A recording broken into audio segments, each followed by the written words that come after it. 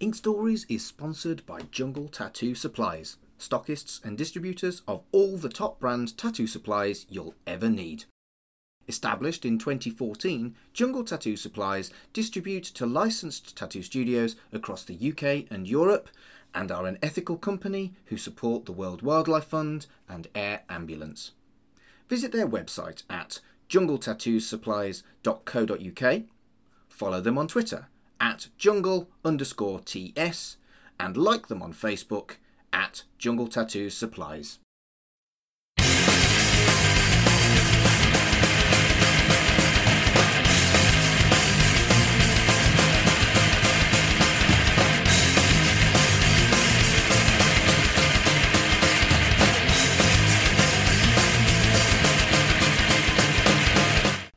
Hello and welcome to Ink Stories, the podcast about the stories behind people's tattoos.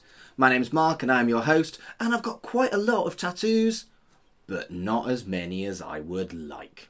With me at this time is Carl Bryan. Hello, Carl. Hello, Mark. How are you today? I'm alright, not too bad, thank you very much. How are you? I'm pretty good. Yeah, keeping myself going. So tell me about you. This is an opportunity for you to plug your podcast. I am a podcast and events host, although I'm not doing that much event hosting at the moment, obviously. But I am on Shipwrecked and Comatose with your lovely self. And also I host Cerebral Jukebox, also on We Made This, where we talk about songs that get stuck in your head and I offer to remove them with the aid of my Android assistant. Who is very cool, and Jax is her name, and but she hasn't been anywhere near me. When I guested on your show, I was like, no, I want to keep my song. Yeah, you decided against having the procedure. And Shipwrecked and Comatose is our podcast about Red Dwarf. We chat about Red Dwarf because you know it's dead good, isn't it? It is, and it's one of those shows that you can come back to and you see more than you actually saw the first time round, which is brilliant still after all these years. Brilliant.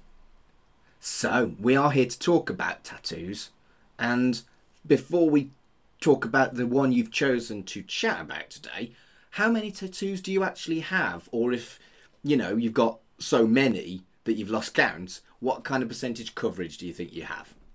I have got 6 tattoos. However, in terms of coverage, it's actually probably bigger than you think when you say 6 tattoos, because whereas I've only got 6, they're all pretty big.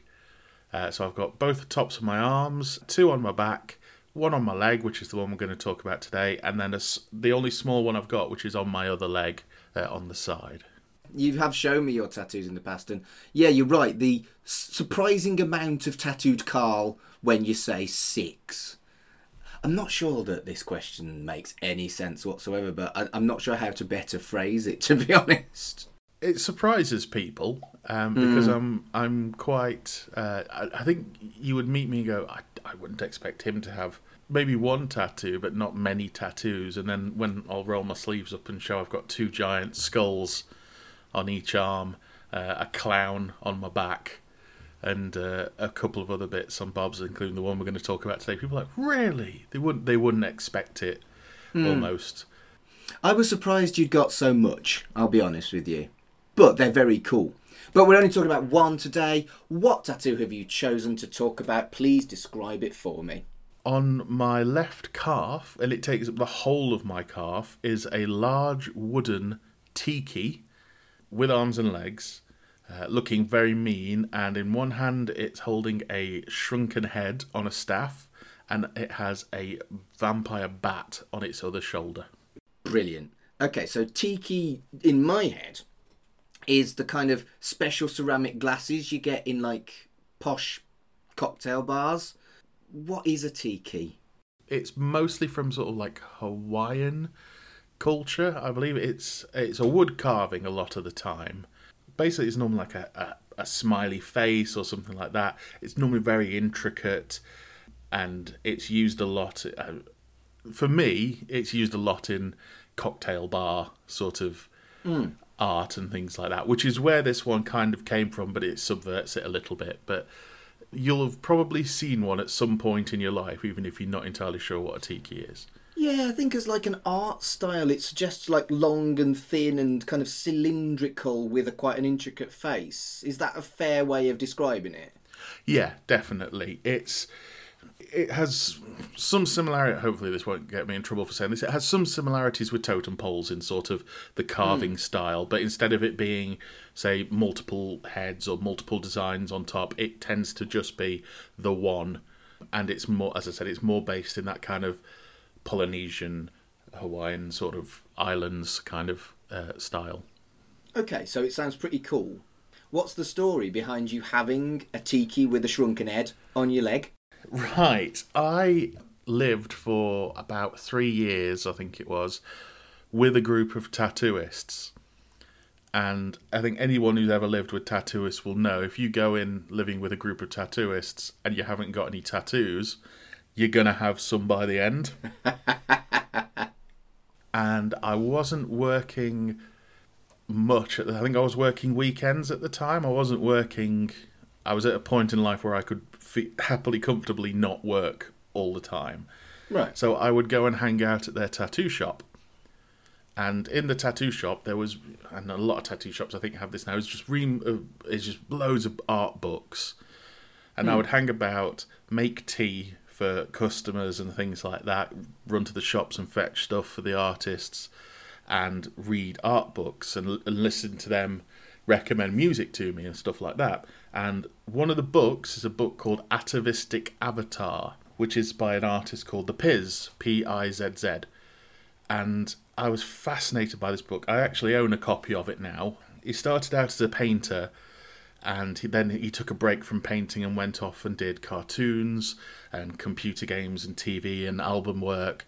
And It's all that kind of surf rock, tikis and zombies and horror, and a lot of artwork at the time. I believe it was actually called lowbrow art, Right.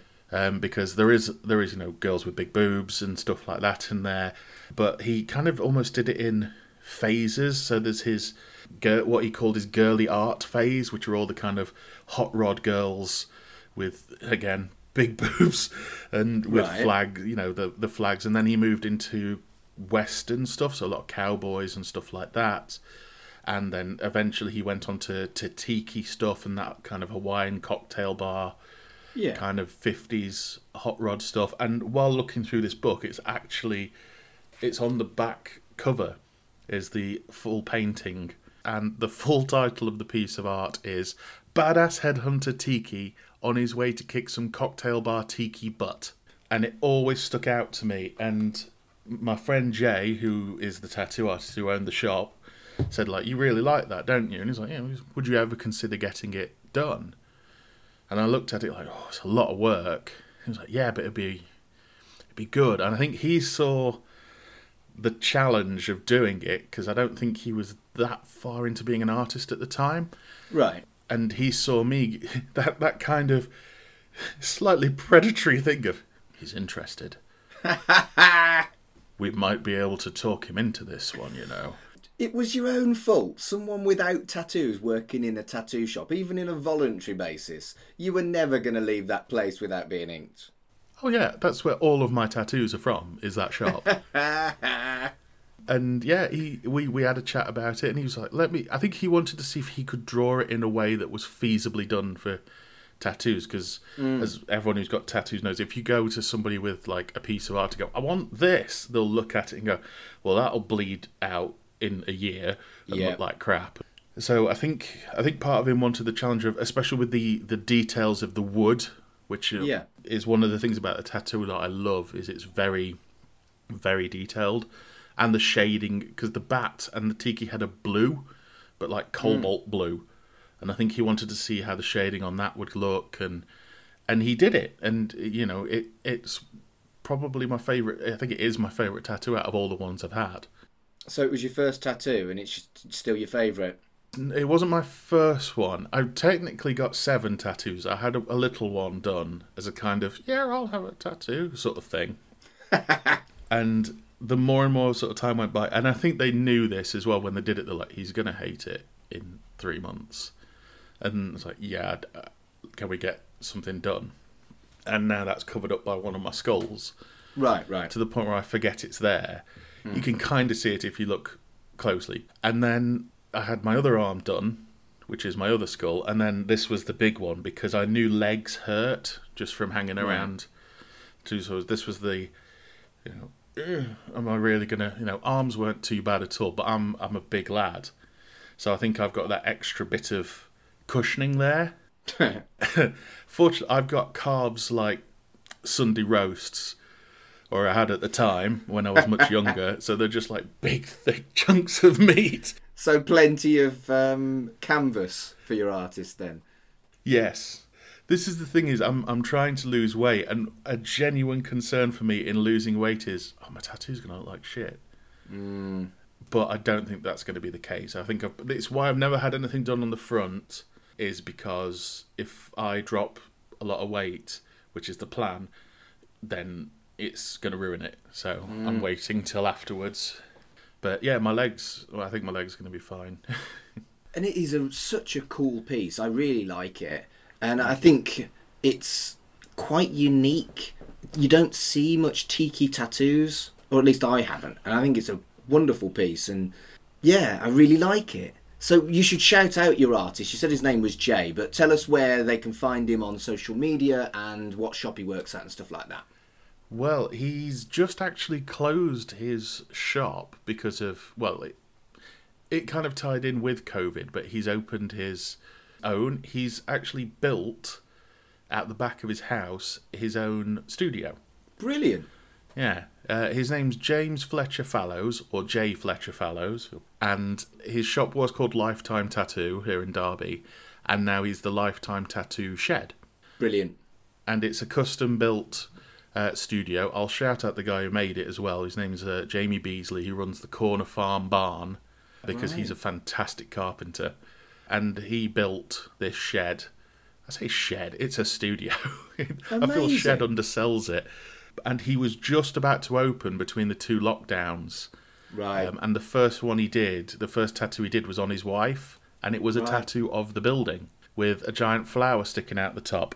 Brilliant. His Instagram and I believe his Facebook is lifetime_tattoo_UK. Obviously, he's got the shed and everything like this, but he's also a fantastic artist.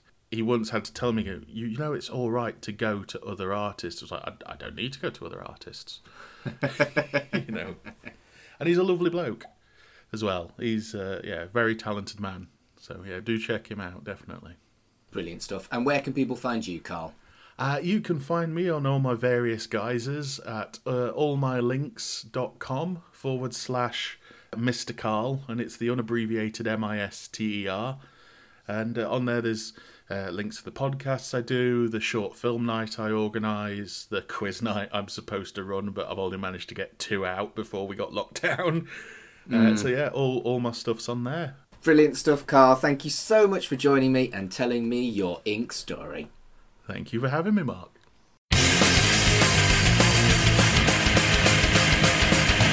Thank you for listening to Ink Stories. If you want to follow us on Twitter, it's @InkStoriesPod.